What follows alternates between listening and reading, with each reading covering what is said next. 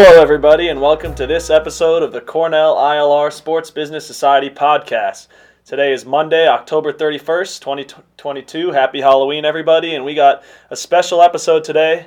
As always, I'm Dylan Hale, the director of the Sports Business Society's radio, joined by my star co-host, Chad Martini. Unfortunately, we don't have the other star co-host, Noah Diamond, today, but he'll be back and ready to go. And yet again, joined by very special guests, the NFL analyst here, Jimmy Taylor. And your jack of all trades, Kyle Goodman. There we go. Jack of all trades and an NFL analyst. How much better can it get? We'll start where we started last week with New York. Last week we were on a very positive narrative. Both teams looking to be trending in the right direction, that being the Jets and the Giants. This week, I can't sit here and say the same. New York Jets fall at home to the Patriots 22-17 in a game they definitely should have won, could have put them to 6-2 and set up a big-time AFC East showdown next week against Buffalo. Instead, Zach Wilson struggles, throws 3 interceptions, and they fall to New England for the 13th consecutive time, which is excruciating to watch as a New York Jet fan. But now they're sitting at 5-3, play Buffalo, will likely fall to 5-4 before the bye week. Complete change in narrative for the season. Chad, what's going through your mind as my fellow Jet fan here on the broadcast? Yeah, I think the Jets really beat themselves this weekend. If you look at the game, it's 10-3, about 30 seconds left in the half.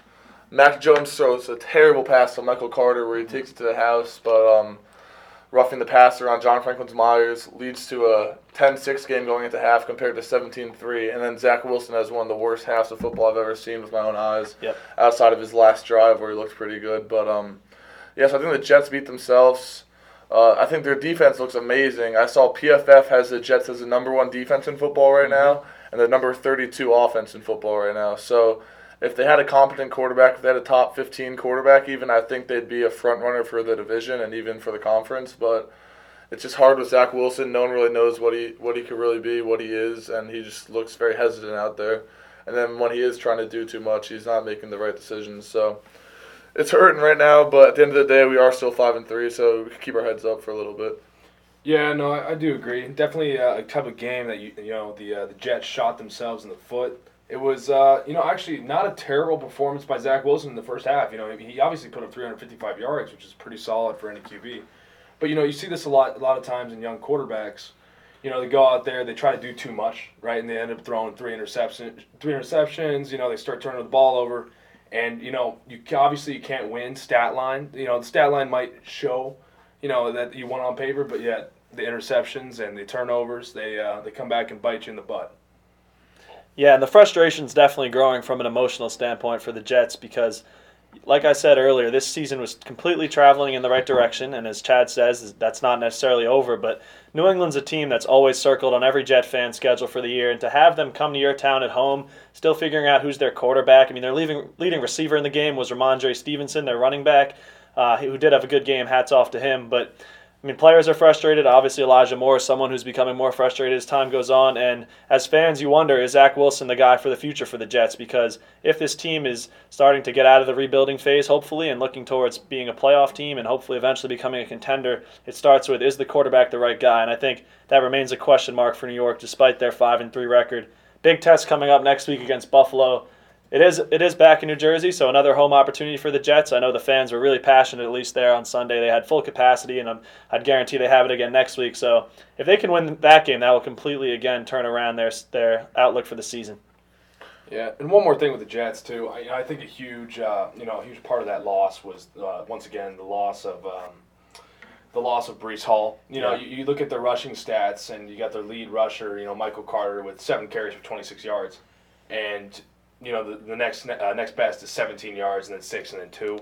You can't really win a game when you're so pass heavy, and your offense is just kind of stalled. You have to have a good, complementary offense, meaning you have to have good rushing as well as good passing, and that's what's going to lead to success. With that Breece Hall injury, I think the Jets are still trying to figure out how to cope and, how to bounce back from that. And I think once they do, they have a good shot of maybe turn the season back on track and, possibly getting a couple more wins this year that could end up pushing them into the playoffs. Yeah, and going along with what you said, I'm still excited to see what James Robinson's going to bring to the table. It's kind of like they were playing with one running back this week. He hasn't even been there for 5 days, so his workload is obviously very limited. I think he is a similar player to Breece Hall and how physical he is, how tough he runs. So I think he'll be exciting to watch for the Jets. I think he'll be able to make up what we're going to be missing with Breece Hall, not to the full extent, but I think he'll definitely be able to help out with the workload. So not all hope's lost for the Jets' run game that they had. So it'll be exciting to see what he does. Yeah, exciting to see what he does and what the team does in the future. Like I mentioned, Bills next week, then the bye, and then they actually get to play New England again, this time at Foxborough. If they could get a win there, that could be a huge emotional one for them. We'll see what happens with the Jets going forward. They have easier games down the road that they could see as potential wins. Home against Chicago, home against Detroit, and home against Jacksonville. So you figure if they could win those and get some other wins, they could still end up being a playoff team. Transitioning here to the New York Giants, the other New York team entered the week at 6-1. They traveled to Seattle, a game we highlighted and looked forward to on last week's show because both teams we kind of grouped in the same category as teams with great records, but you wonder if they're really true contenders or if they're just kind of playing more below average teams and getting away with scrappy wins. The Giants go to Seattle and lose by 2 scores to the Seahawks. 27-13 was the final there. I said last week on the show that Saquon Barkley was starting to look again like the premier running back in the NFL, and he probably still is, but Seattle figured him out. He was 20 for 53 with an average of 2.7 yards a carry. Mighty struggle there. Daniel Jones, nothing special. It looked like the Giants sort of came back to earth again. And the question will become, and we'll talk about the other teams in the division throughout the show, can they afford to come back to earth in a division that all of a sudden with the NFC East could be the best in football with Philly and Dallas? I know, Jim, you're going to want to jump into the Cowboys, but let's hold it for now. Let's talk Giants and Seahawks. What did you guys take away from this one? I think, once again, similar to the Jets, I think the Giants shot themselves in the foot. The Giants are a really good team at coming from behind and playing from behind, and it was 13-20 with, I think, about a little over 6 minutes left. The Giants were getting the ball back to them on a punt, and they fumbled a punt, so that made it into a two-possession game. So I'm not going to say that had they received that punt that the Giants would have won the game, but it definitely would have helped, and it would have been fun to see what Daniel Jones could have done, see if they could have brought the energy back and tied the game up, go into overtime, or with Dable, what he did week 1, maybe go for 2 and just secure the win there. So I think they shot themselves in the foot. I don't think they played a great game offensively, and they're still in it at the end, so that's always a good sign for hope. But I really had them winning that game. I thought they'd win it pretty easily, so that is a little concerning for Giants. Yeah, it's funny. I don't know if many people who are listening to this podcast listened to last week's, but I'm going to raise my hand here and say who called it. I mean, who called it? I knew it was eventually. I mean, the time was going to run out of the Giants. They're not a good team. They're not going to be a good team. Under Daniel Jones, they are never going to be a good team. I mean, the guy threw for 176 yards and 0 touchdowns. I mean, come on. I mean, 17 for 31. That's just not going to get it done. Also, I mean, against the Seahawks, once again, we talked about Geno Smith last week, we don't even know how they're doing it, but they're going to keep rolling, and, we respect that. But, the Giants, I mean, I said they were winning their games by just a small margin against, just kind of average teams. And they're coming back. They don't start out, well, but, yeah, they finish, pretty averagely, the Giants do. And, I think, once again, their time finally ran out. The ticker kept ticking. Now they got losses to the Seahawks and the Cowboys. That's 2 big losses right there. And a 6-2 record, obviously, still a pretty solid record for this year. It's anyone's game. But I think this win, they're not going to be able to bounce back from it. And I think it's going to slowly plunge them into a worse and worse record. Check back and let's talk in a week or two. And I can almost assure you that I will have called it again. I think what made the difference in this game was the offensive players for the Seahawks performed, and the ones in the Giants did not. Daniel Jones, obviously, not the best game. Saquon Barkley, 1 rushing touchdown, but only 53 yards on 20 carries. It's not really getting the job done. Whereas you look at the Seahawks, Geno Smith, 200-plus yards passing, 2 passing touchdowns, a very good game for him. Mm-hmm. The rookie Kenneth Walker, rushing for almost as many yards as Saquon Barkley is, with less carries and 1 rushing touchdown to add. Tyler Lockett getting a receiving touchdown. DK Metcalf, the stud, getting a receiving touchdown. Everyone on their offense is pitching in, and you don't really see that with the Giants. Mm-hmm. And I think the Seahawks offense has been a strength for them throughout this season. These surprisingly solid performances from Geno Smith each week. Yeah. Definitely makes them feel comfortable at quarterback, much more comfortable than they thought they would be after losing Russell Wilson to Broncos country. Let's ride. Yeah, but I mean, to go back to what Jimmy said, I think it's too early to call them out. Mm-hmm. Even if their team might not be as good as you think they are, you have to look at their schedule still.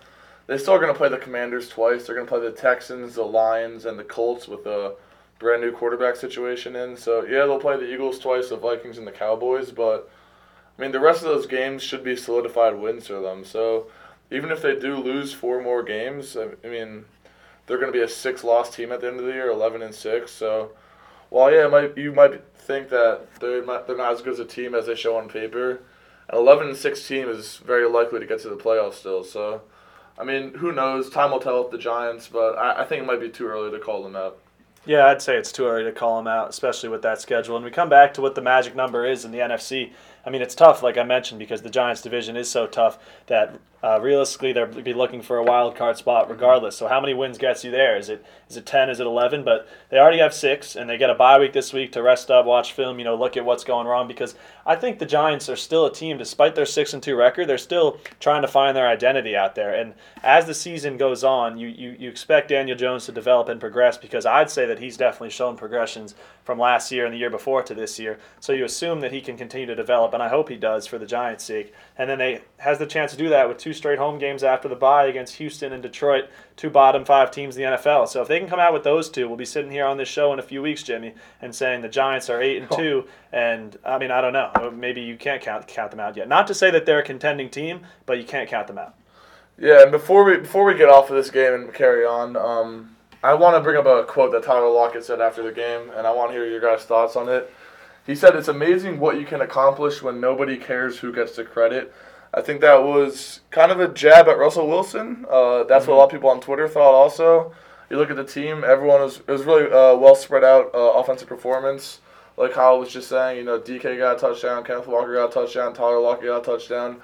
There wasn't too much me in that team in that game. So do you guys think that was a jab at Russell Wilson? Do you think that the team we're really starting to see the truth come out about who Russell Wilson was as a character on the field? I do think that is kind of a little bit of a jab. Obviously Geno Smith not the biggest name in sports and hasn't been the biggest name in sports for a while.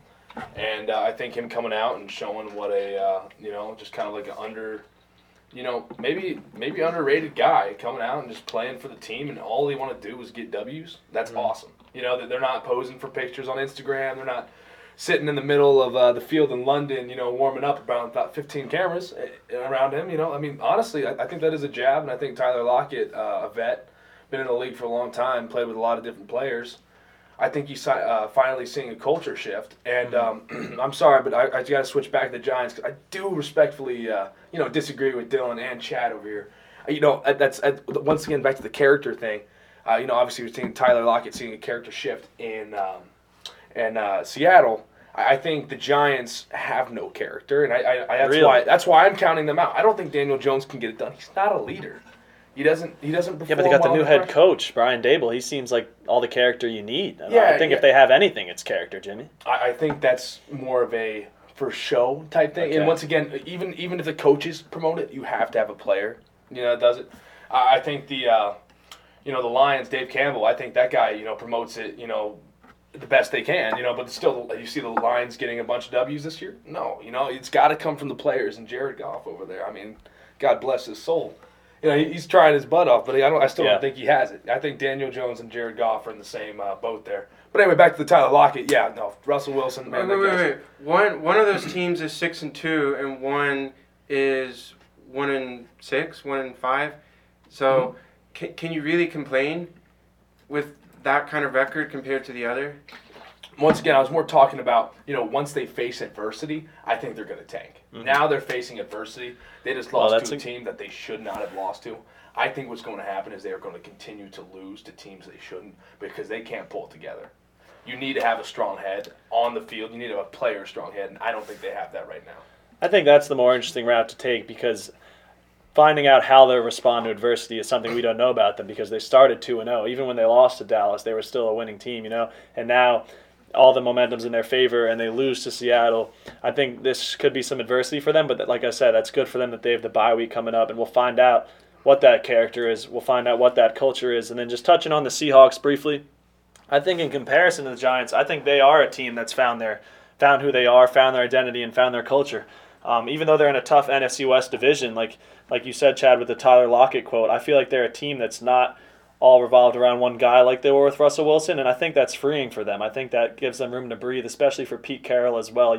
Pete and Russ have always had sort of their back and forth, not publicly, but kind of figuring out who's the guy. Is it Pete? Is it Russ? And now that Russ is gone, and it's not a completely QB-centric team with Geno Smith, they can sort of look back and say, look, we'll have everybody involved, and that's how they're winning games. I think they're just relaxing, not under too much pressure, not even playing in the national spotlight despite being a 5-3 team. Geno Smith is just, I think he's the epitome of showing up and doing his job right now. He's not he's winning football games. He's not going like Mahomes and throwing for 405 TDs. He's showing up, he's completing a great percentage of passes, throwing well every week, and then he's getting guys involved again. Tyler Lockett and DK Metcalf basically split down the middle in terms of their productivity yesterday. Kenneth Walker, I think, is an emerging stud. So I think the Seahawks are a team that has figured out what they are. That's not to say they'll win the division. We'll get to San Francisco and the Rams and all that in a second, but I think Seattle should be feeling good going forward.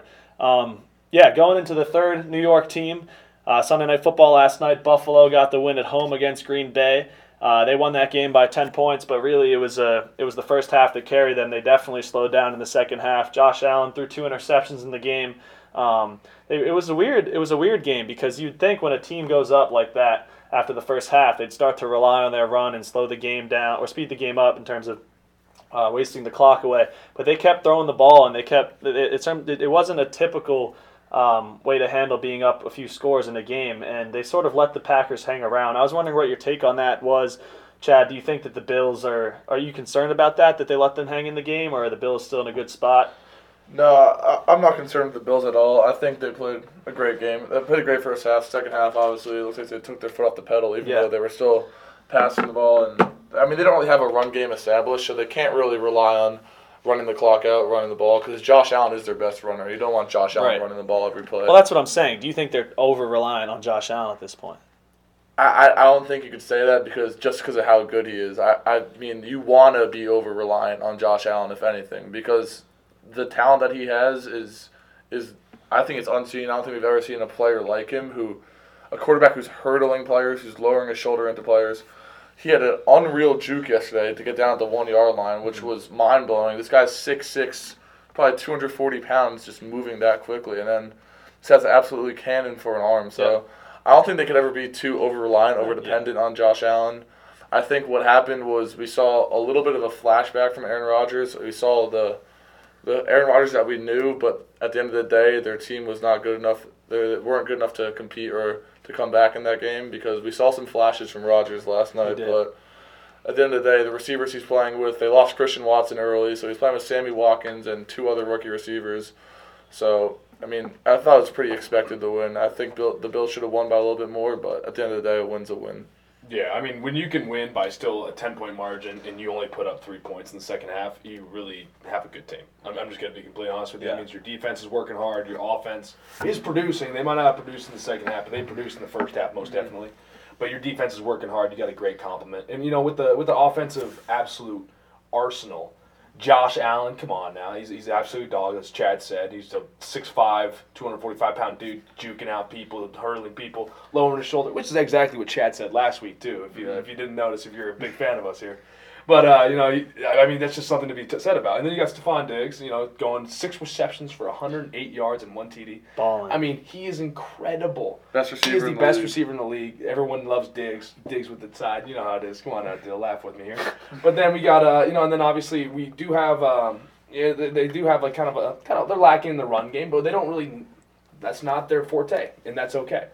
As I said earlier with the Giants, you need a good, the Jets, you need a great, good run game and a good pass game. You got to balance. Maybe compliments.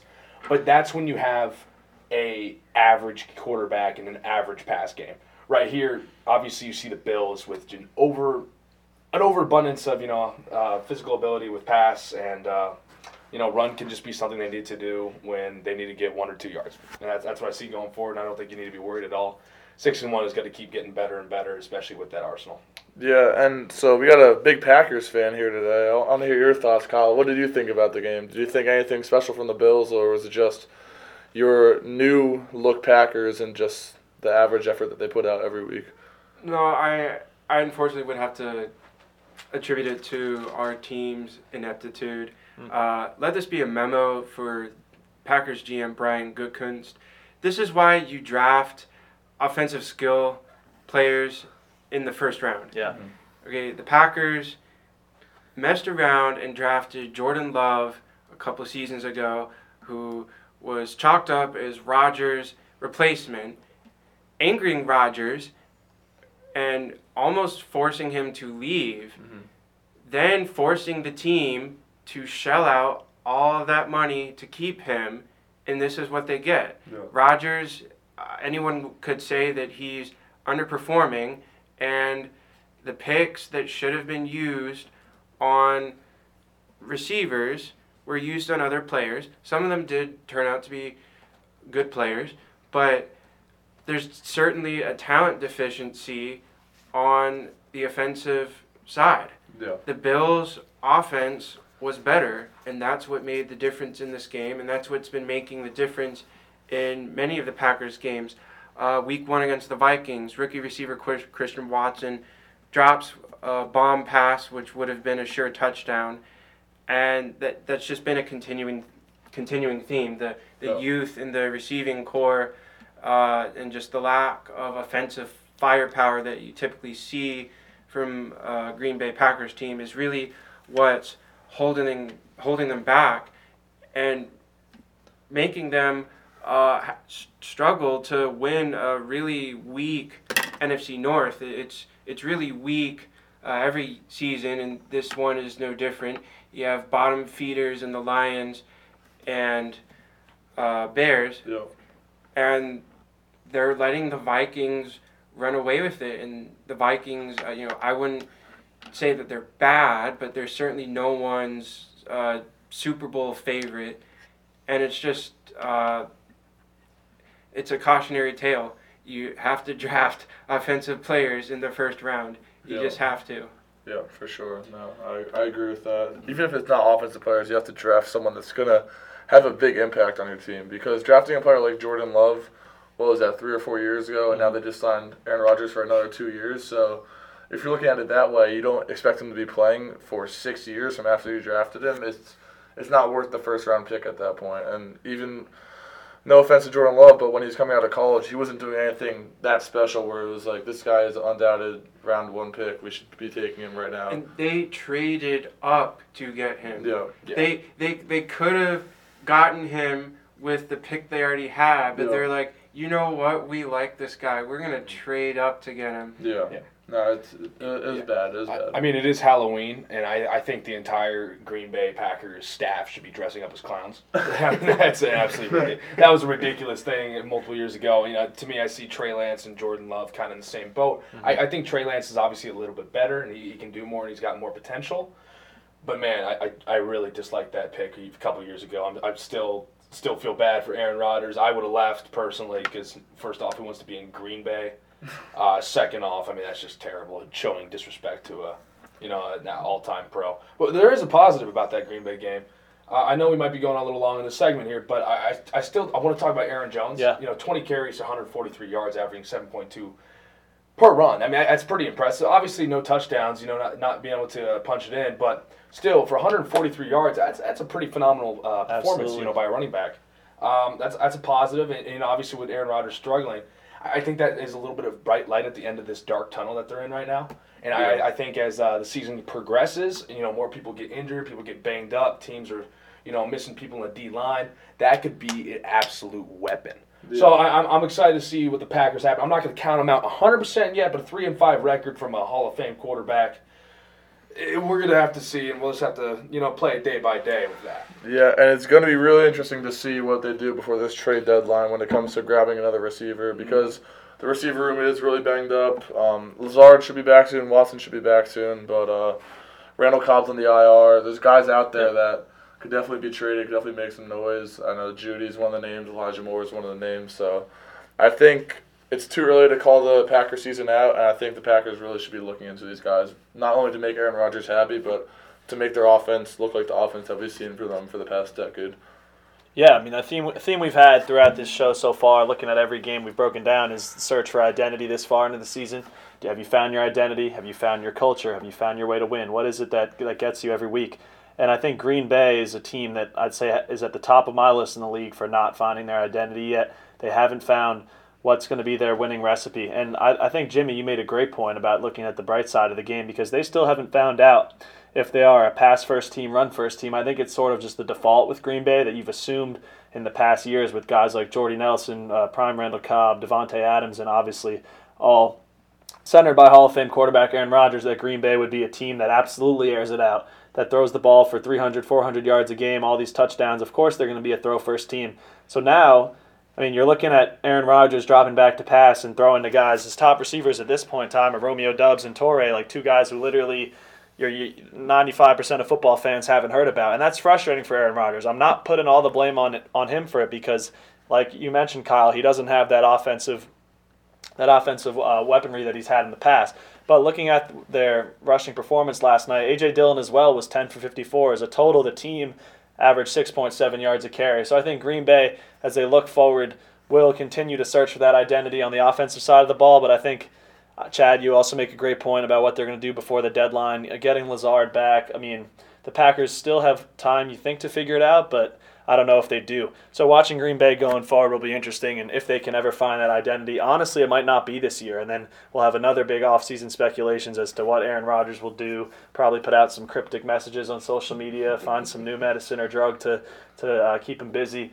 But yeah, we'll see what happens with Green Bay. Honestly, at the bottom of my heart, I hope for Aaron Rodgers that he figures it out because that's what we're used to seeing. I hope he gets a haircut. That's what I need. That's on the top probably of the get some new tattoos also. Yeah, Oh, yeah. Oh, God. Date Danica Patrick again, maybe. Yeah, so the last week when we talked about Rodgers, we grouped him with Tom Brady as the two premier quarterbacks in our lifetimes. So we'll switch over to Tom Brady for a second because every week we regroup on this show and we say, is it time to panic for the Bucs? And usually I think it's Chad who says, no, it's not time to panic. We'll watch till next week. And this week, the Bucs lose again, albeit to the Ravens, great football team, but they struggled mightily. And this week is different. We have a new headline. There's been speculations for a while, but Tom Brady, after 13 years with Giselle, they are finally divorced. We won't get into the specifics of their personal lives and relationship statuses as much as my colleague Jimmy would like to, but we'll focus on the Bucs here. And give credit to the Ravens for getting a big-time road win. The Bucs now sit at 3-5, struggling mightily week after week, and do not have the easiest of schedules. They've got the Rams and the Seahawks coming up. So like we say every week, though, it is the NFC South, a very forgiving division in terms of trying to come out on top, despite the Falcons now in the lead at 500. Shout out to Marcus Mariota. But Tom Brady is someone who obviously has a lot weighing on his mental off the field as well as on. And this is a team that I'm starting to worry about personally. So here's our weekly checkup. What do you guys think about Tom Brady and the Bucs at this point in time? I think the divorce is going to clear some things up for Brady. I think it'll take a lot off his shoulders. I mean, there's a lot of pressure with the everything going on within his family over the past month or whatever it may be. I think now that's finally over with. Obviously, it's going to be a tough few days, weeks, months for him, but it takes a lot off his shoulders. It will allow him to focus more on football right now. I didn't really think too much of the Buccaneers-Ravens game. I thought it was good that they hung in with the Ravens, but they're not looking to hang in games. They're looking to win games. So I think they still could turn the table down the road, but I don't know much more about them. I would say it's really bad for the Bucs. They've lost 3 straight games, and they had also lost to the very mediocre Green Bay Packers early on in the season. Coming from a Packers fan, yes, that is you're hearing over there. In that game, they only put up 12 points. And Green Bay has never been known to be a great defensive team, and they only put up 12 points against the Packers at home. And this was before the big divorce fiasco. So there's really not a lot to be excited about. This was a division many thought the Bucs could run away with. Because right now the head of the division is a 4-4 Falcons team that we mentioned identity really is also trying to establish an identity. They parted ways with their longtime quarterback, Matt Ryan, trying things out with Marcus Mariota. Yep. It can't get much worse, really. Yeah, I mean the Bucks 3-5. It can't. You say it can't get much worse. I do agree, and usually I don't agree with the lanky dude sitting across from me over there, Chad Martini. But I think the divorce might clear up some things for Tom. He was probably dealing with it, probably having internal struggles, and now that we have, he's kind of, I wouldn't want to say getting rid of that, but technically he is kind of dropping that load. He doesn't have to worry about that anymore. And he actually had a pretty solid performance. Not the completion percentage that he would want, but he threw for 325 yards and 1 touchdown. And at a certain point, you just gotta start thinking about he's playing well, and then you got rushing though. The leading rusher was rushing for 24. Yeah, Fournette struggled. I mean, but the thing is though, I don't know if he really struggled. I mean, yeah, he had low average, but I think they're not giving enough carries. If you look at the stat sheet, I mean, they don't even have 20 carries. Yeah. As a team that probably snaps, probably 60, 70 times per game. You're not even having 20 Yeah, Tom rushing. threw it 44 times. Yeah, exactly. That's a lot of times for a 45-year-old man. He's throwing out his shoulder out there. You need somebody else to, to kind of carry the load. And I think when they won the Super Bowl a couple years back, I think they had a great, great mixture of both pass and run game, to where they were able to dominate teams, both in the air and on the ground. But another positive about that team, where I'm still positive about the Bucks, is that Mike Evans is going for 123 yards. Yeah, that's big time for him. Yeah. He's still playing solid. Obviously he's been a long time vet now. He's been in the league for a while. He's got a lot of experience, probably a lot of leadership, experience coming on, and maybe he can help take that load away from Tom a little bit, and those guys can go off as kind of a dynamic duo. And then, we'll get Leonard Fournette activated as we keep going. And I think lucky enough that the division's so terrible that, you're really only 1 win behind. I mean, you really only got to win 1 or 2 times and you could be on top. And Godwin got back into things, which was nice to see for them, too. Yeah. He's been banged up for a while. So seeing him, I think he had around 70, 80 receiving yards. That's always a good sign for them. I'll take the stance that it's not time to panic yet for Tampa Bay. Honestly, one of the forefront reasons for that is the forgiving division. They're at 3-5. They're only a game back, and you trust that Tom Brady's going to figure it out. As much as I hate to say it, he does lead the league in yards to this point and only has 1 interception, which you traditionally see out of Tom Brady. So I think the Buccaneers will figure it out. But we will switch here to the more positives and look at the top dogs in the NFC and in the NFL. We'll hand it to you, Jim. The Cowboys put up 49 points. Dallas puts up 49 points against Chicago and gets the win. They improved to 6-2. Big time win for the Cowboys. And in that division, which who would have seen it coming, the NFC East being the best in football, the Eagles also improved to 7-0. Really in a styled fashion. Jalen Hurts throwing for 4 touchdowns. A.J. Brown exploded. Philadelphia looking unstoppable. But we'll start, Jim, with your Cowboys in the NFC East here. What's your initial thoughts and reactions from yesterday's win? Well, in the conference in general, I'm just going to be honest with you. There's a quote in the Bible: "Those who are first shall be last, and those who are last shall be first." Obviously the NFC last year was atrocious. But this year they're coming back with a new vigor, and they are ready to go. And all the teams are looking very good besides the Commies. The Giants, Cowboys are still, they're going to fight it out for number 2 in that division. But, they're really right close by to the Eagles, only 1 win behind. The Eagles, obviously, I really dislike the Eagles. I'm not going to try not to be biased here, but it's going to be tough. But the Eagles are playing good football. Their defense is absolutely outstanding. While Jalen Hurts is, a guy that wasn't really highly touted, coming out of college, but now he's over here being an absolutely functional MVP quarterback. to date. Yeah, MVP to date. He's leading a team, and honestly, what I've heard about him behind closed doors, that he's an outstanding teammate, outstanding friend, just a great leader. And, that obviously that shows with a 7-0 record. And then let's talk about them Cowboys, baby. Let's talk about them Cowboys. 49 points in the game. 2 words for you: Dak's back. He's back, baby. I mean, obviously the Bears, aren't the greatest team in the world. Well, but they still put up 29. I'd say they had a good offensive day No, against I'd Dallas. say so too. But but the thing is, what the Cowboys haven't been worried about. They haven't been worried about their defense all year. Right. I think what happened is the offense was going off for so much that maybe the defense got a little bit lackluster. Kind of slacked off a little bit, led up to 29 points. But I don't really think it matters. I think what really needs to be focused on is that offensive explosion coming from Dak and the gang. I mean, unbelievable day. Truly, great stat line by all the team. Stat patter, and just a great game for the boys. And man, I'm excited to see. What happens for the rest of this year. Also, Tony Pollard going for 131 yards, Big time. 9.4 average and 3 tutters. Like, come on now, that's awesome. You can't stop that.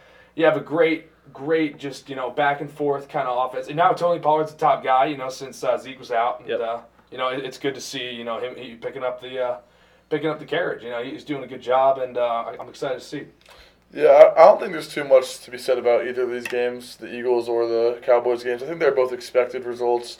The Eagles played a team with no identity, like we've been saying, which is the Steelers, and then the Cowboys played the Bears. So I think it was great to see the Cowboys offense come to life because we've been waiting for that, and now Dak Prescott's back. It's great to see him put up 49 points. Yeah. A concern that I have with the Cowboys is Jerry Jones goes out after the game and says that Zeke is still their guy. He's still their number one running back. And I know you obviously want to show your support for Zeke, but I think Zeke has lost his power. He's not the Zeke that we used to think he was. And I think Tony Pollard's the emerging star in that backfield. And to have Jerry Jones so definitively say that after the game, I think that could be a concern because I think not having Tony Pollard in their offense as much, it really will hold their offense back. So I would like to see Tony Pollard pick up his share in the backfield, but I don't know if Jerry Jones and the staff has the same opinion on that. I think the staff has the definitive say. I mean, obviously Jerry Jones is the overseer of everything. But I think that Jerry's just kind of speaking from the clouds there. I respect the man. Great businessman. Obviously great owner of a great team. But I think I think Tony Pollard's going to be the main guy from going on here on out. You'd hope. Regardless, I'd hope so. Yeah. Regardless of what Jones says. Yeah. I think the staff will make the right decision in the end. And I think it'll still be kind of a complementary system, a rushing system, where I think Zeke's gonna get a good 5 to 6 yard carries, but Tony Pollard's going to be that break the run, break out for about 70 yards. Explosive back. Yeah, exactly. Yeah. Much more explosive carries. Long live Cooper Rush. Will be missed. Yeah, will be missed. Good to see Dak back, though. He did his job, and now Dak's back, and he's about to do his job like nobody's business. It's going to be crazy. Yeah, I think there's just a lot to be excited about in general for the Cowboys offense. I think if they're really smart about it, they don't go all out and put all their eggs in one of the RB's baskets. I think hopefully you can have a 2 RB system going forward where both guys can thrive and also kind of compete for that starting job as the year goes on because they're back in with their aerial attack now with Dak back and CD and all those guys firing. So I'm excited for the Cowboys going forward. I'm excited for the NFC East race in general going forward. I think Philadelphia and Dallas will continue to battle it out. Dallas gets the bye this week and then actually has 2 big games back-to-back, heading to Green Bay and then heading to Minnesota. So we talk about identity. The Cowboys are 6-2, but those last 2 games are home against the Bears and Lions, and before that they lost to the Eagles. So the big question for Dallas that I have, and I have every year, is they always beat the teams they're supposed to beat. But what comes down to finding out who the Cowboys are and what they're made of is what will they do against the big-time teams. Because last year, for example, we were thinking, okay, the Cowboys got the 3 seed. Are they going to make a run in the playoffs this year? And then they show up and they host San Francisco and they lose that first game. And I know it's a game that hurts Cowboys fans, and they have many of those in the past. But the point I'm trying to make here is that Dallas is a team that beats who they're supposed to beat, but what we'll really find out in these next few weeks and in the postseason is can they beat the teams as good or better than them, because that's something that has plagued Dallas in the past and has always been a big question mark in my book. We'll let our talking on the field show. They're non-believers here, but as a fan base. Not a non-believer, just a bit he's skeptical. He's just a Looking little bit into salty history that the books. Jets are still going This to has be the nothing to same do with the Jets. Jets. Oh, it's always to do with the Jets. Yeah, okay. Everything is about you to do with the Jets. I'm sorry that your team's no good. All right. And they haven't been in the playoffs since you can remember. So, I mean, let's get Mark Sanchez with the butt fumble. I mean, dude, Oh, give everything me that a happens, break. everything that happens bad in football Give me has a something break. to do I with mean, the Jets. Jim. Both of y'all here. Okay. Jim, in our lifespan, we have had basically the same results for both our teams. So I mean, looking at that, I don't think there's anything. At least can we've really had years to separate. be excited about. Yeah, but then the disappointment hurts more than the excitement It's true. feels good. Mhm. Yeah, well, I'd rather sell out games, for the most of the year and have a great attendance and have a great team and have people thinking they're But going that's to do what well. I'm saying. That's fine. I think Dallas is just it's a circus on wheels. It's a show. Okay, they fill all the seats in Jerry's World and they got the hot cheerleaders and they got all that going for them. But what are they going to do when push comes to shove and they play San Francisco in the playoffs or they play Philadelphia, who I don't think they're beating right now either, Jim? What's going to happen with Dallas then? Well, I'll tell you right now. The show is going to come. Well, the Jets won't even make it that far. I if didn't you're talking mention the about Jets. if you're talking about the Cowboys being a circus, I think the Jets are in your head. You're the one talking about the Jets. oh, the Jets are in my head. Okay, there, Sauce. All right, here we go. Oh, yeah, bring up Sauce. It's Yeah. better than anybody Dallas has. But Trevon Diggs with the most picks. Like, come on now. It doesn't matter The ball's. about The ball. The mute speaks. I gotta separate it. The ball is just thrown to Trayvon Diggs. Like if Right. you actually watch Trayvon Diggs play, he's not that great of a cornerback. He just happens to be at the right place at the right time. Catch the ball. Because the Cowboys trust him with one-on-one matchups. Exactly. You're And you going know to what? get one-on-one matchups. His That's son what might be cute, but His son? What are we talking about his son here? You must be checked out. Oh my! He's talking about his son being cute. What are we doing? What is going on because the media in this room? the media loves Trayvon Diggs because he always brings his son to the press conferences and he talks about his dad getting all the interceptions. So does The Steph ball is Curry. thrown to So him. does Steph Curry. Remember right. Riley? I mean, come on. We can talk about this all day. That's off the field stuff. But the Cowboys this year are going to be great, and they continue to be great. It's getting All right, hot in the Which studio. every Cowboy fan Last year, says in last October. year before that. It's getting hot in the studio right now. I think Dill's gonna cool it off. Yeah, See what yeah. Dill has Well, to before say. I cool it off, Jim, you had a cool moment in I your got a weekend little with quick story to tell Cowboys. everybody here. Anybody fans of just the game and a quick story. I'll keep it really quick. So I'm known as the story guy. Just let y'all know. But this weekend, the Cornell football team was out at Princeton, and we were sitting outside after the game, and a familiar face walks by, and I'm gonna be honest with you. I played this very cool. You're about to I'll hear. give This is him my the idol. credit where it's The Jason Garrett walks by us because he's a Princeton alum, and I go, "Hey, Coach Garrett, how you doing?" And he goes, "Oh, hey, what's going on?" I'm like, "Yeah, my name's Jamie Taylor. I'm from Fort Worth, Texas.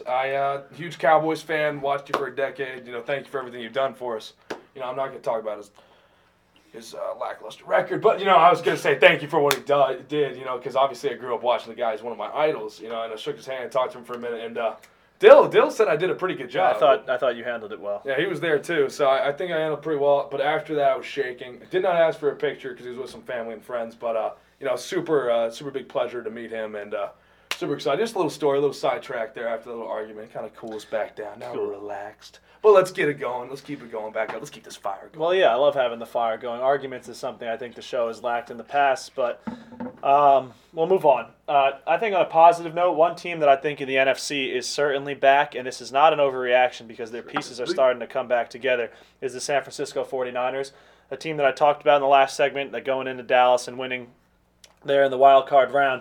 I think the 49ers are becoming the team to beat, definitely in the NFC West, despite Seattle, having the top record and being at top.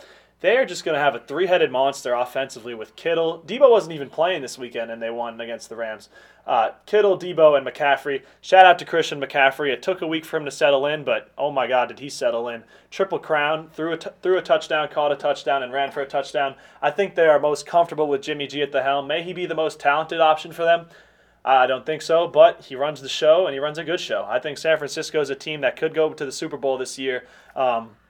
There'll be some exciting games in the postseason in the NFC, but I'm excited about the 49ers. What's your take? Anybody? Yeah, a bunch of beasts on that team. I already gave my take on them last week, so I won't spend too much time on them. But, I mean, like you said, the three-headed monster, and then the defense that is just – there's such a strong defense, even with the injuries they have. It's just – I think they're one of the favorites in the NFC right now. I know Jimmy won't be a fan of that, but just their roster and how they play with each other. Yeah. Now they're adding in the best running back that we've had in the past 5 years. It's a scary sight for other teams. I mean, coming back to the theme of identity, I think San Francisco is showing that sometimes and like most of the time, it's cool to stick with your identity, and you don't have to every year go out and try to make some crazy trade to get like draft picks or whatever. You can stick with your recipe, and it's gotten them deep into the postseason in the last few years. They had the Super Bowl appearance, they had the NFC title appearance last year. They're very close to making it to the Super Bowl, but they're staying with that recipe of Jimmy G, even though it's not how they drew it up to start the season. But they can be comfortable in the moment and not have to worry about what they're going to do with picks in the future. What are they going to do with Trey Lance? Take things on a day-to-day, week-to-week basis, and that could be their best recipe going forward. Because if I'm San Francisco and I'm looking in the mirror, I have Kyle Shanahan, arguably the best coach in football, and the coach they've had for the past few years and trusted, Jimmy G, the guy they've trusted, Deebo Samuel, George Kittle, the same faces in the locker room. I think San Francisco can look down day by day and be very comfortable where they are going forward, because that's a team, while they only sit at 4-4 right now, that's a record that I can tell you with confidence will improve if guys stay healthy. And I mean, health actually is a question mark for them because of their growing reliance on Christian McCaffrey, and Deebo Samuel's been hurt. But Ayuk's also stepping up. I think San Francisco is a team to watch going forward. On the topic of great teams in football, we will return with our weekly segment this week with our Martini hierarchy. Chad, what do you have for us? Who are your top teams in ball this week? We're looking forward to breaking it down. I'm a little uncomfortable saying this one across the table from Jimmy, but God bless America. he has a small wingspan, so I don't have to worry about him swinging at me. Okay, there, Chad. All love Jimmy. 205 pounds. It's all love Jimmy, but so I have the Vikings at 5 over the Cowboys at 6 right now. I think the Vikings have one loss. They're one loss team, and they've looked great. Nothing much to say there. Bengals still at 4 for me. I want to see how they play against the Browns. I think that they'll handle the Browns, especially with their quarterback situation and just their overall offensive situation with the distractions they have. Number 3, the Chiefs. They had a bye week, so there's nothing to grade them on this week. But just when you have a team like, when you have a quarterback with Patrick Mahomes, you're getting your receivers going more with Juju and Mecole Hardman. Yep. You just traded for Kadarius Toney, who, if he's utilized correctly, and I think he will be under that offense, Asset for sure. he is one of the most dangerous weapons in the NFL. It's all about his off-the-field character and his health, which could only hold him back. Number 2, I got the Eagles. Looked great, but at the end of the day, they were playing the Steelers. Jalen Hurts looks alive. A.J. Brown looks alive. They have a complete roster right now, which is why they don't have a loss. Number 1, the Bills. Still super high on the Bills, even though I'm a Jets fan. What Josh Allen does is unlike any other. Virtually unstoppable. They're virtually unstoppable. Their defense is great, even with injuries in the secondary. They have rookies stepping up, showing up. Their pass rush is great with Von Miller. I just think they have arguably the most complete roster in the NFL right now, and it's why I have them number 1. Thoughts open for anyone? Yeah. I mean, you knew it was going to make me mad. I mean, you already knew. I don't really have too much to say about this. I'm still disappointed that, the boys aren't in the top 5, especially after putting up 49 points in an NFL game, which, that's very rarely seen. Against the Bears. Yeah, Bears have been known for great defense. Let me justify it, but they don't have it anymore. They still have a solid defense. They just let go of Roquan Smith too, so it's showing that they don't really care about the defense. I'm aware. I know. Yeah, I mean, get your sequential time. I'm aware. Come on. I'm aware. Come on now. All I'm saying is, I think the Cowboys will be able to make it into the top 5. I want to see the consistency from them though, because they haven't had Dak back for a while. Their win against the Lions wasn't as pretty as I would have liked it to be, and so yes, this was a pretty offensive showing. But I'd like to see them do it again. I'd like to see them do it against a better team, and I think they definitely will be a top 5 team. Can we just go through really quick? You said the Cowboys win against the Lions wasn't great enough. We already touched on this last week, Jim. The We Vikings don't need to touch on it again. Vikings against Lions 24-28. All right, Lions lost by 4. Then the Vikings lost by. I can't do math right It's now. an interdivision game. The stakes are always higher in interdivision Then they games. get Saints versus Vikings 28-25. You got Bears versus Vikings 29-22. Yeah, They're not putting up anywhere near the numbers. I don't think they're strong enough to be in the top 5. That's all I'm saying. And we'll see in a few weeks. Yeah, how 100%. that The win against the Cardinals is a good win. I think they had a pretty good, solid team win. But I do respectfully disagree with you there, Chad. I respect that. Cincinnati also, I was not a believer as of last week. I'm still not really a believer. I got to see how they play tonight. The Jamar Chase injury is going to hold them back. I didn't touch on that, but I think they have enough weaponry on the offense to be able to live with him for a few weeks without him. But Yeah, but they're still record 4-3. They're not. The Jamar Chase is huge. He's obviously a huge weapon. That's going to take.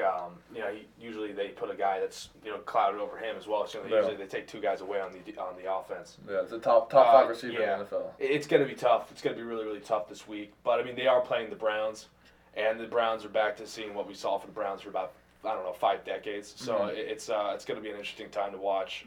Still waiting on Deshaun Watson to make an appearance. Let's not talk about him because that'll only get me heated. But it's just and I agree with the top 3. I mean, obviously, once again, don't like Philly, but you have to give them respect. You gotta respect them. Yeah. But Buffalo's an absolute locomotive right now. I mean, it's a darn train. They can't be stopped. You know what I'm saying? If you got people on the train tracks, man, they're gonna run right through them. No. KC, bye week this week, but obviously still a great team, and obviously with the pickup of Tony.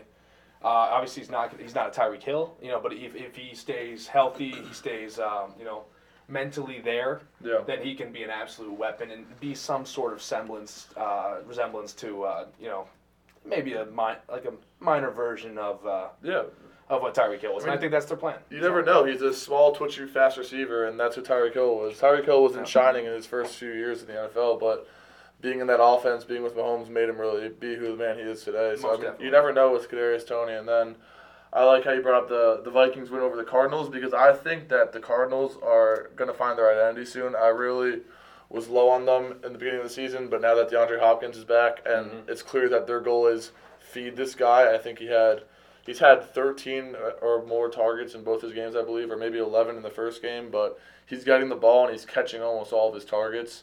So when they get Marquise Brown back, I think that their offense will really start to show who their true identity, and I think that good things are on the way for the Cardinals.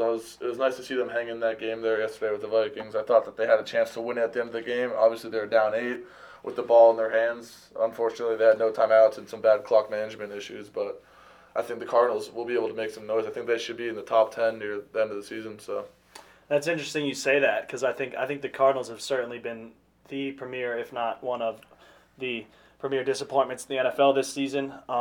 But they have a bye week upcoming. We've been looking at upcoming schedules for every team. I think the Cardinals are one that I definitely am focusing on because their next 3 games are Seahawks, Rams, 49ers. And we talk about the congested top of the NFC West. Cardinals are 3-5, Seahawks are 5-3, and everything in the division is between that. So it's a very, very close competitive race at the top of the NFC West. And I think the Cardinals will find out who they are in the next few weeks against these few teams. I'll come back to the Bengals for a second. Joe Burrow went out and said it tonight, so a must-win game in Cleveland. And I think it is. I think it's a game they have to win. If they lose, they fall to 4-4. But as much as it is a big game for the record, I think it's a big game for them because they go without Jamar Chase. I'm going to put T. Higgins up to the test here. I think he is capable of being a wide receiver 1, and I think this is a unique opportunity for him at this point in his career to display his skills as a number 1 receiver because, as Jimmy mentioned, Jamar Chase has been the number 1 guy for T's whole career. They've sort of clouded coverage towards him. They've put 2 guys on him. Jamar Chase has been undoubtedly a stud, so I'm excited to see what happens for T. Higgins, and I think Joe Burrow has a unique opportunity as well to build on his resume in his career up to this point. And I think if they beat Cleveland, then they're home against the Panthers. The Bengals are just a few weeks away from being right back up at the top of this league.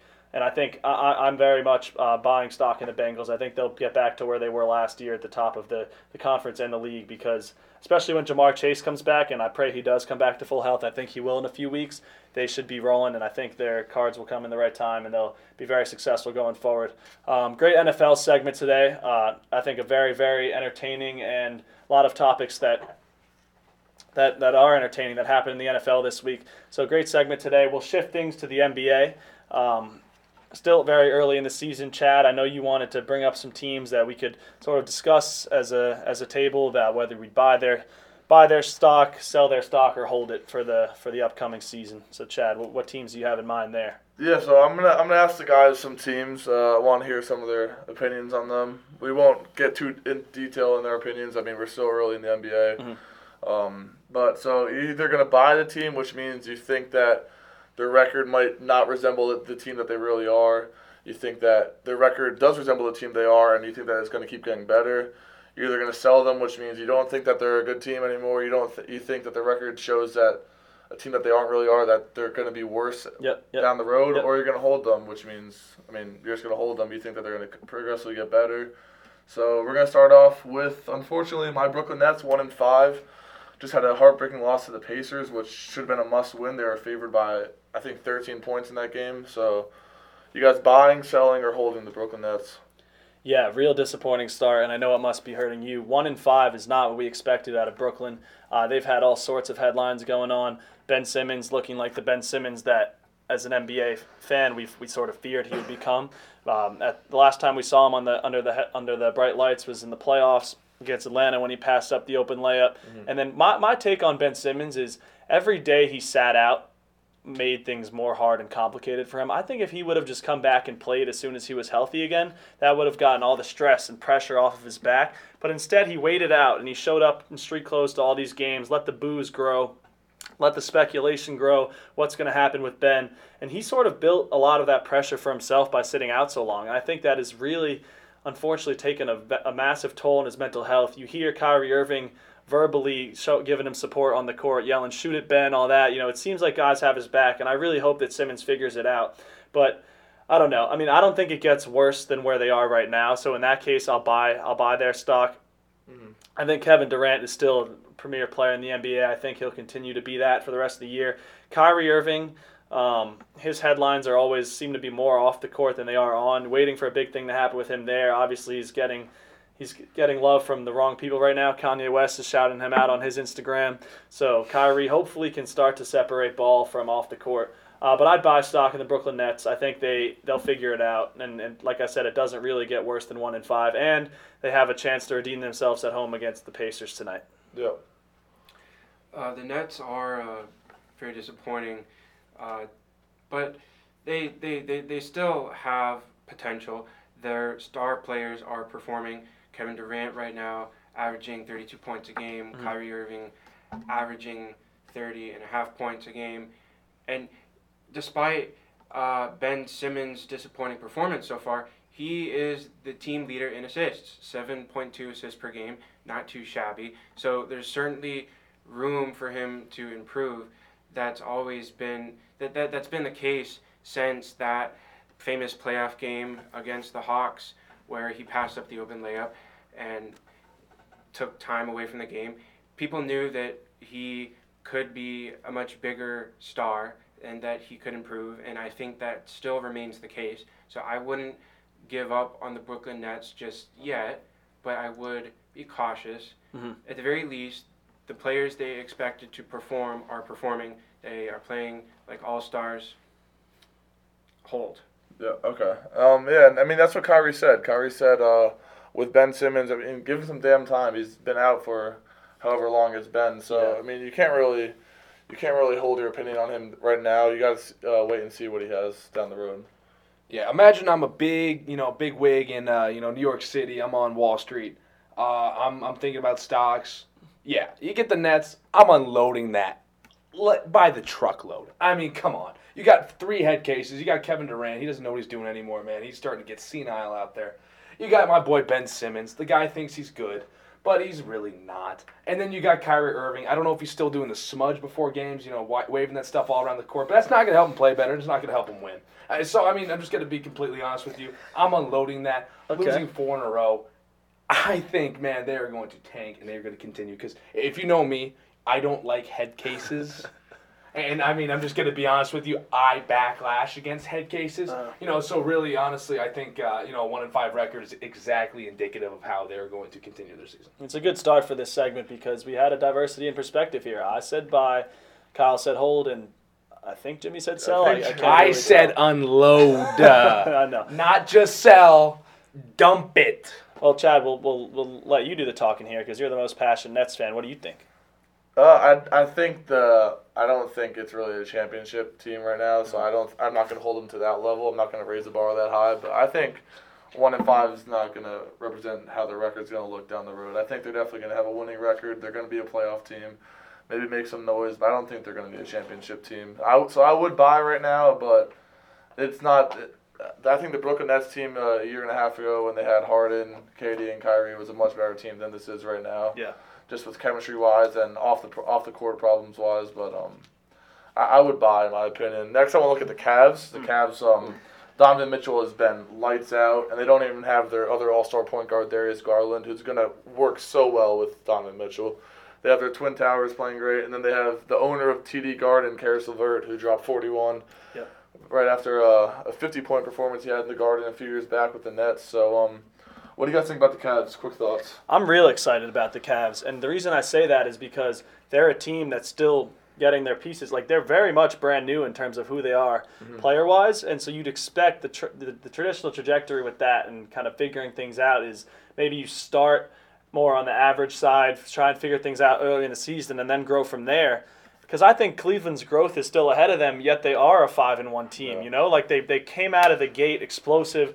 Their only loss was on opening night, their opening game to the Raptors. They've won 5 straight since then. They beat my Knicks by double digits. So I'm actually really excited to see the Cavs going forward because, like I said, their growth is ahead of them. And, you know, Donovan Mitchell, this is a very, very unique opportunity for him as well, almost similar to T. Higgins like I brought up in the NFL segment. Can he prove that he is a true number one? But at the same time, he doesn't have to prove that he's a true number one because he has all these other guys with him. So it's not your traditional championship roster. Like, you know, we got LeBron carrying all these random janitors to the NBA Finals. In this case, it's a very, very spread out, balanced attack, and I'm excited to see what Cleveland does with that. That being said, with it not being a traditional playoff recipe, and we're months and months away from that, there's so much that can happen. I do question if that will work against the juggernauts of the East, like Giannis and Jason Tatum and Durant and Embiid and those guys. That being said, where we stand today, I'm definitely, I'm buying Cleveland, even though I think their stock value is definitely increased looking at their future. So I'd say buy or hold with Cleveland there. But I'm excited. I'm on the same page as you.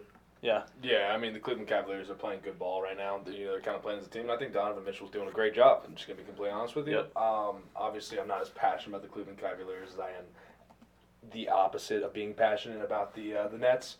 But I'd say I'd probably hold stock in them. I think they're going to continue on this road. I wouldn't, spend my money on getting some more because I don't think they're going to end up going all the way this year. They're not there yet. I think they need to add 1 or 2 more instrumental pieces to their roster. But, I think they can do a lot of good stuff this year and, maybe make a case for themselves and being, a pretty decent team this year. And, I wish Donovan was playing in orange and blue, but he's not.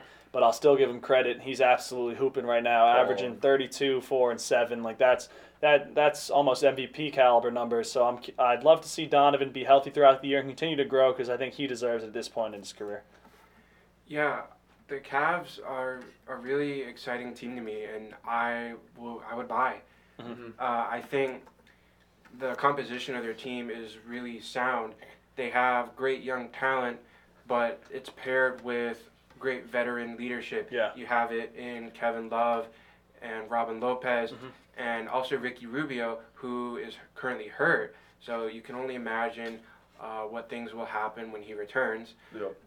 Excellent backcourt with Mitchell and Garland. Garland is only 22 years old. He is already so good and has so much room to grow. Donovan Mitchell is one of the premier guards in not just the Eastern Conference but the NBA. This is a team that I think can play with anybody in the conference. They could certainly give Boston a run for their money. I would buy. Yeah. So now another team. Last year's NBA champions, the Golden State Warriors, 3-4 right now. Clay doesn't look like himself. I know it's difficult coming off an ACL and an Achilles injury. It's just a brutal blow to him, but it looks like he's still a step behind. They had their off the court problems with Jordan Poole, Draymond Green. What are you guys' thoughts on them? I mean, 3-4, not the start I think they would have envisioned. You got to hold. I mean, the NBA, like I mentioned last week, is such a long season, and when we look for topics to talk about early on, it's fun and it's easy to overreact about teams. But Golden State is just such an absolute monster in the league, and I think they will figure it out. Klay Thompson, you worry about him a bit, but Steph Curry's still out there being Steph Curry. He's averaging 31, 7, and 6 pretty much. So I think this is just sort of an early season struggle that will pass. I'm not buying just because you can't really expect any value to appreciate with Golden State based on where they're at, but I think they're a team that's going to be playing probably in the finals or at least the conference finals again. So I think they're right on and they'll figure it out as time goes on because they they've beaten the big teams. They beat the Heat by double digits, and I mean the Lakers we thought were a big team, but I think the Warriors will be a team that is at the top of the league for this year and for coming years. Yeah. Any outsider opinions from you two? Yeah, I'm just gonna say Same. hold. I'm not even gonna explain why. Yeah, They're I would just- agree. Yeah, I mean they've been good for the last Yeah. 6-7 years. I'll never count the Warriors out completely. Yeah, and now can I propose a question to you guys? Please. A guy like Jordan Poole, who's been absolutely balling this year, Yep. has been balling in recent years too, is coming off the bench, and his minutes are limited because he has Klay Thompson in front of him, and Klay Thompson is obviously a fan favorite there in Golden State. Would you guys be open if you were in charge of management for the Warriors? Yep. Would you guys consider trading Klay Thompson to get some other pieces? Klay's averaging 12.3 on 34% shooting this year, less than 30% from three. I mean, I just feel like it's holding back such a great player like Jordan Poole. And yeah, it's hard to get rid of Klay Thompson. He built what you have established right now, but would it get to the point where you consider that to maybe bring in another piece that could help, or bring in some picks coming down the road, knowing that Klay Thompson's getting up there in age and a contender would love to get Klay Thompson and would probably give up a good amount for him? You know, it's a great question, Chad, and I think it actually reminds me of our conversation with Mayock a few weeks ago, and we talked about the emotions of being a general manager and can you build a relationship with the player, because, you know, you're the one that's trading him and you're the one that's cutting him, and I think Klay Thompson would be the definition of that right now because, I mean, the Bay Area loves Klay. He's a hero. He's done so much for them over the years, and I think that actually in this case has to be part of the judgment process, and I don't know if you could trade that away. That, like, what message is that sending to Klay? But what message is that sending to Steph? You know, Yeah. They're basically brothers, and they've been brothers for a while. You assume that Klay will figure it out, even though he's had injuries and he's getting older. But I think when you look at Golden State's culture, that would just send more of a negative message than it could ever impact the team positively. So I'd say to hold on to Klay. Yeah. Also, do they need to make a move? Like, I think Jordan Poole, I mean, yeah, he'll probably start letting some frustration go about coming off the bench, but he could be embracing that six-man role at this point. And Yeah. I mean, it's their recipe and it's a winning recipe. I mean, if it ain't broke, don't fix it. If Poole's able to put out all this productivity at the moment, why change anything? So I think Golden State shouldn't deal Klay. I'll actually ask you this, Chad. What do you think about flipping it? And I think Jordan Poole could be one of the more high-value trade assets in the league. I mean, it seems unlikely, but they could get a haul of assets for him. What do you think about letting him go? Yeah, personally, I wouldn't. I mean, I am very high on Jordan Poole, so that would never come across my mind. But you know, Jordan Poole's a guy that could create his own shot, and that's so important to have in the NBA. So having him come off the bench right now takes so much pressure off Steph Curry. Yeah. I mean, he's averaging, I think, around 18 points per game right now, and all his shots he's creating by himself. He's obviously a great catch and shoot if he gets the ball swung to him. Could knock down a three. He's a great passer, but he's a guy who could ISO man one-on-one and get a bucket by himself. So I don't think Klay Thompson has that as much in him anymore. That's why I'm saying that maybe Klay Thompson would be the one to go. But I think if you do trade Jordan Poole, there's not many shot creators in the NBA. There are obviously a great amount, but there's not many guys like him who are so crafty with the ball and could do what he does. So I think trading him would put a lot more pressure back onto Curry, and then a lot of unnecessary pressure onto Klay Thompson's shoulders. Yeah, you know, I think that's pretty interesting. I think Klay Thompson is Bay Area basketball. You know, he is. Him and Steph Curry are Bay Area basketball. That's what it's built on. But why trade anyone? You know, you That's don't what I'm need to saying. trade. You don't need to trade either. Why does there need to be a definitive statement that we're going to trade one of them?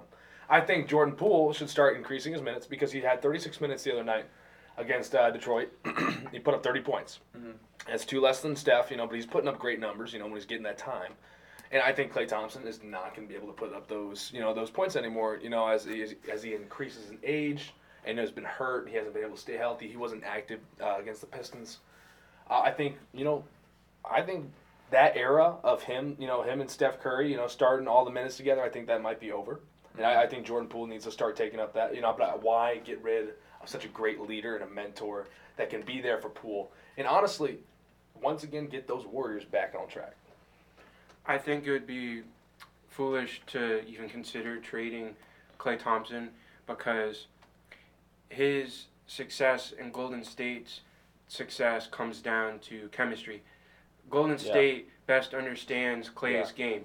Klay is wonderful at off-ball movement. It's how he creates shots and gets open and just drills three after three. when you watch him play, he hardly dribbles because he's just able to get open and move around. And the Warriors know that. Yeah. Other teams may think they know that, but when it might come time to use him in their offensive scheme, it may not totally work. Mm-hmm. Players may not be used to it. And that's why I don't think a trade with Klay Thompson would really work out for either party. And I do think Klay on the Warriors can provide veteran leadership for members of their young core, not just Jordan Poole, but other emerging figures on their team like James Wiseman and Jonathan Kuminga. Mm-hmm. I think Klay can still add a lot to the team, even though he isn't the player he once was. It's hard to lose a great three-point shot after spending so many years developing it. You don't get the shot overnight and you don't lose it overnight. I think Klay absolutely is cemented on this team and is not going to be going anywhere and shouldn't be going anywhere. Yeah, well, I'll leave it at this. I mean, the reason I asked is because I don't think the minutes Klay Thompson is getting right now is going to be sustainable and is going to lead to Golden State getting more wins. And with that being said, I know Klay Thompson is a winner himself, so I don't think that he would be happy with a reduced role. I think if it were to be the case where Jordan Poole and Klay Thompson were to switch minutes, or even Klay Thompson were to lose even more minutes than that, I don't think he would be the happiest person. Although he loves being in Golden State, he loves playing basketball too, and we all know that. Mm-hmm. It's Klay Thompson, so I don't know if that were to be the case, how Klay Thompson would be with that, how he'd feel with that. And then, like you said, he's such a great off-ball mover, but you tear your ACL and you tear your Achilles, you don't have that same movement that you have anymore, along with getting up in age. The other side of it is what would they get in return for Klay? Can they get that much anymore, you know? Well, I think a contender would be extremely willing to give up a lot to get Klay Thompson. I think if you look at the Lakers, like someone, I know they don't have a lot of assets to give, but I'm almost certain to say that they would give up their they would give the 2 first-round picks they have right now, and maybe even a few young players alongside of that. So I think that a contender would love to have him just because the name he is, the locker room presence he brings, and it's too early to say he's not going to pick up his shooting, but the ability that he has to shoot the basketball. So I think that they definitely would be able to get something in return for him. Yeah, I think moral of the story for me right now, and it seems like a lot of guys here, is if it ain't broke, don't fix it. And I don't think Golden State has to fix it yet, despite their 3-4 record. Yeah. I think if they can keep their foundation solid, they'll be great going forward. Yeah. So last team I'm going to ask about, I just kind of hinted at them. It would be the Los Angeles Lakers. The Los Angeles Lakers picked up their first win the other day over the Nuggets, 1-5 right now. But so is this 1-5? Is this 1-5 going to be something that is going to be the picture down the road? They're not going to make the playoffs. They're not going to make the play-in. They're going to be a losing record. Or is this 1-5 to start something new? Are you guys buying, or are you selling, or holding? You know, I was pretty negative about them last week. I was pretty negative about, the Nets this week. But how can I even be more negative when we talk about buy, sell, and hold? Instead of just, shipping off the shares by truckload, let's put those shares on a freaking ship and move them to a foreign country. Because I don't want the Lakers. Nobody wants the Lakers. The only people that want the Lakers are the Lakers itself. They are built on delusion. They are a terrible team. I don't even know what to say about them anymore. It's just, once again, it's just like you stack all these great players on great players on great players, but then they think they're still great. But when they can't play together, it is like watching a bunch of 6-year-olds try to play an organized game of basketball. It's terrible. It's not fun to watch. And my goodness, I couldn't sell those shares fast enough. I agree. They're not good. They're not even the best team in Los Angeles. And with the Clippers, Kawhi, he's hardly even played yet, and the Clippers are still a better team than the Lakers, despite all the Lakers' talent. I think in looking at the Lakers, you have an issue with Russell Westbrook. It's a big elephant in the room. Is he comfortable coming off the bench? I know that they had tried that the last game, and it resulted in a victory, but can that be done throughout an entire season? I don't think it's likely. I think Russell is someone who savors the spotlight. I think if they continue to take him off the bench, it'll grow old for him. he may want out. And just in general, I think the team lacks accountability. People turn to LeBron because he's the best player in the team, the leader, but I also think other guys on the team have to step up. I don't think Anthony Davis has quite been what the Lakers wanted him to be. And granted, he is coming off an injury, but it's still, they're still not living up to the expectations. And I think that will not be the first time or the last time we say that this season. It's not looking pretty for them. They're done. I would sell. Yeah, well, so my thing with them is I would buy. I don't think they're going to be a great team, but I think they're going to be better than their record shows Yeah, you right can't now. sell for anything. You're selling yourself for a penny, but I think the Russell Westbrook off the bench experiment is working. He had their highest plus minus yesterday, a plus of 18. He had 18 points, 8 assists, and 8 rebounds. Sorry, he shot 50% from the field, 50% from 3, which is unheard of from Russ, and he didn't miss a free throw. So he also said that he's willing to do whatever it takes to get wins. So I think the off the bench experiment might be great for Russ, and it might be the next thing that could help him kind of revive his legendary Hall of Fame career that we all know Russell Westbrook is a first ballot undoubted Hall of Famer. I don't think he'll get back to the numbers he used to put up, but I think that we'll be able to see a nice, consistent approach from him going forward if they continue bringing him off the bench. His ego's going to get in the way. That's all I'm saying. Yeah, it was funny last night. I know when I had my whole Yankees meltdown last week, I talked about how New York always overreacts to their fault, when they had parades after winning one playoff game. And I was happy to see Darvin Ham get his first win, but oh my God, they flooded him in that locker room after improving to 1-5. It's like the Timberwolves play. That's exactly. They acted like they won the Super Bowl. But regardless, I don't know. I think, Chad, you're hitting it on the spot there. You can't sell the stock because no one's looking to buy right now. But they're a team that needs to make roster moves in order to even think about contending. I mean, their ceiling, I believe, right now is the play-in or a first-round exit with what they have. I don't think they have a playoff roster despite having LeBron and AD.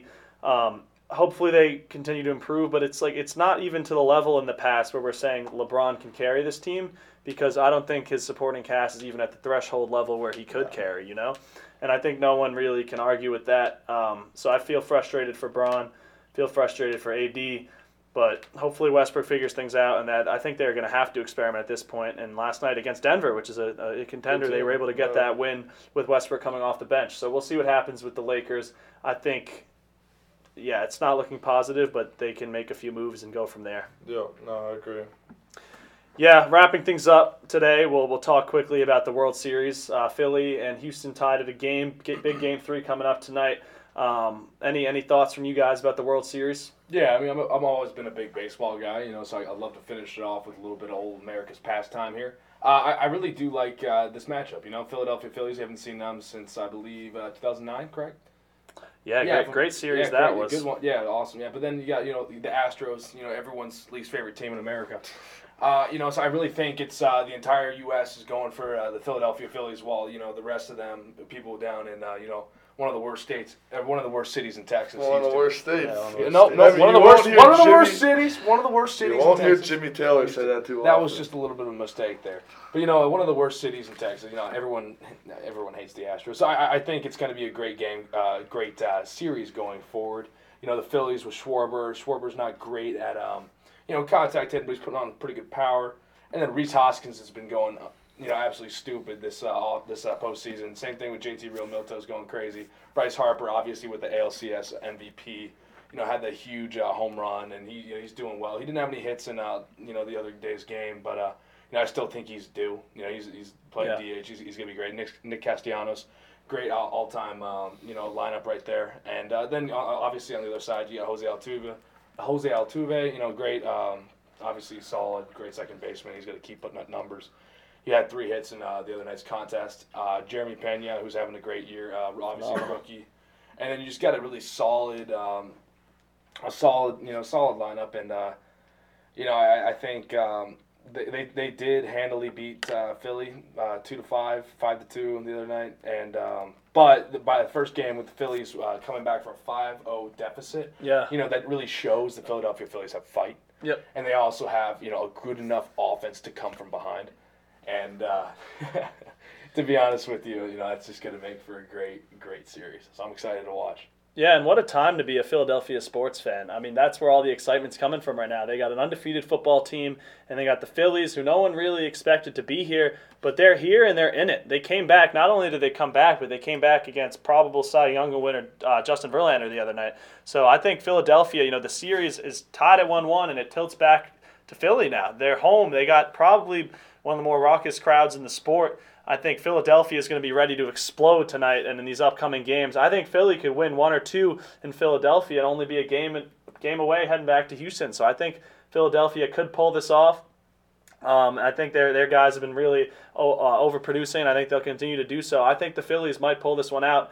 Bit biased. I absolutely can't stand the Astros. I think I took up enough airtime last week with my Yankees rant. But Kyle, any thoughts with the World Series? It's a great presentation of narratives. Obviously, the Astros seem to be totally unable to wash away the stink of the 2017 season. The Phillies, on the other hand, are this great underdog story, a team that struggled early on and then turned it around midway through the season, kind of like last year's Atlanta Braves. They are extremely hot, and they're just really fun to watch. And you got to look at Bryce Harper. This is his first World Series. It may be his only World Series. This guy is a total star, first ballot Hall of Famer. You'd have to think that he would want to seize this opportunity by any means necessary. Jimmy mentioned that he is due for some hitting. I couldn't agree more. And with the series back in Philly, I think we're going to watch some chaos ensue. For sure. I like the Phillies going forward in this series. Yeah, it'll be a great series to follow, and we'll come back and talk more about it next week. But great, nice and long segment today. Hopefully you all enjoyed today's show. I know I had a great time. We covered a lot of great topics, and we will see you next week. Thank you for listening to this episode of the ILR Sports Business Society's podcast. Thank you. Thank y'all.